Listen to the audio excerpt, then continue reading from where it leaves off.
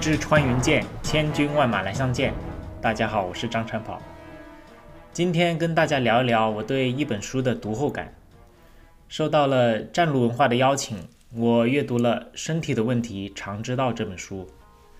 这本书作者是拉什尼·拉杰博士，他是哈佛大学本科毕业，纽约大学医学博士毕业，目前是纽约大学医学院的医生，以及纽约大学朗格尼医学中心的副教授，主要治疗和研究的就是消化道疾病。他长期在一线工作，同时也是科普作家，已经出版了一系列关于肠道健康的科普书籍，而身体的问题常知道就是最近的一本。这本书的英文名叫 Gut Renovation， 直译就是肠道翻新。整本书呢，也是把人的身体比喻为一间房子，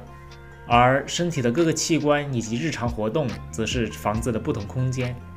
比如饮食就是厨房，皮肤就是化妆间，睡眠就是卧室等等。而肠道菌群则是这间房子翻新的总承包商，它来负责翻新房子，所以它的好与不好直接影响了房子的方方面面。举个例子，人体的大脑大概是3斤左右，而人体的菌群大概也有3-4斤重。你可以说此3斤非彼3斤，大脑多重要啊！不过人体有一种神经递质叫血清素，它对于调节情绪有很重要的作用。许多治疗抑郁症的药物其实就是在影响人体血清素的水平。而人体的绝大部分的血清素就是由肠道和肠道菌群产生的。这些肠道产生的血清素通过脑肠轴，也就是连接大脑和肠道的神经，来直接影响大脑的功能。因此，肠道以及肠道菌群才会被誉为人体的第2大脑和第2内分泌器官。所以，调节肠道菌群是能实实在在的影响包括大脑在内的各个器官的功能以及大家的日常活动的。我再给大家举一个书中的例子，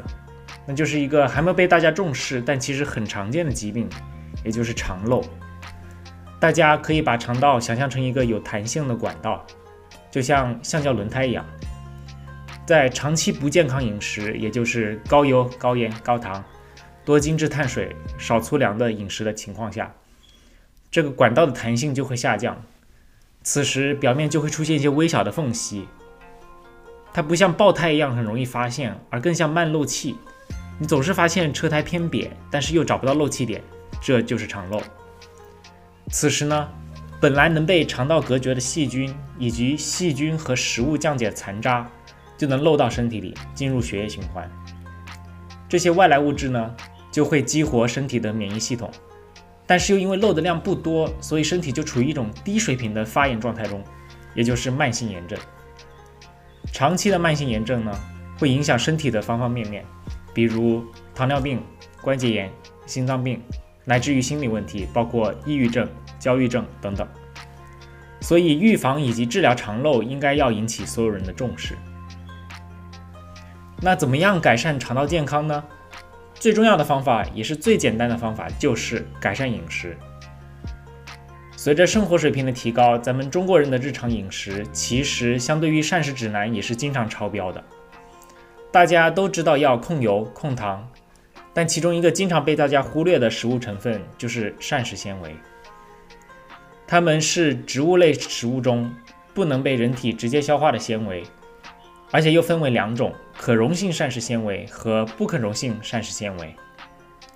可溶性膳食纤维主要是在大豆、豌豆等豆子、燕麦、坚果等种子，以及苹果、桃子等水果中。而不溶性纤维呢，主要就是纤维素，主要在蔬菜、全麦食物、坚果和水果当中。膳食指南推荐呢，成年人每天要吃25到30克的膳食纤维。听着好像不多，但其实今天的中国人饮食很少能够达标。摄入足量的膳食纤维可以帮助肠道菌群产生丙酸、丁酸等短链脂肪酸，它们可以作用于免疫系统，改善肠漏。膳食纤维还能降低胆固醇、减肥和帮助控制血糖。作者给了一种膳食纤维达标的方法，比如早餐吃1碗燕麦粥，午餐呢有一份烩花豆 pinto 饼，晚餐呢有一份沙拉，这样膳食纤维大概就30克了。我也推荐2种膳食纤维高的食物，一种呢是牛油果，1颗就有6克膳食纤维，含有健康的单不饱和脂肪酸。另一个是奇亚籽，2汤匙的奇亚籽就有8克的膳食纤维。我平时呢会用大概150毫升牛奶或者豆浆跟2汤匙奇亚籽混匀，室温静置1小时左右，或者在冰箱里过夜，就能吃到一个粘稠滑溜的奇亚籽布丁了，好吃又顶饱，还低热量。不过要注意呢，自己的饮食当中要逐渐加入更多的膳食纤维，突然增加大量的膳食纤维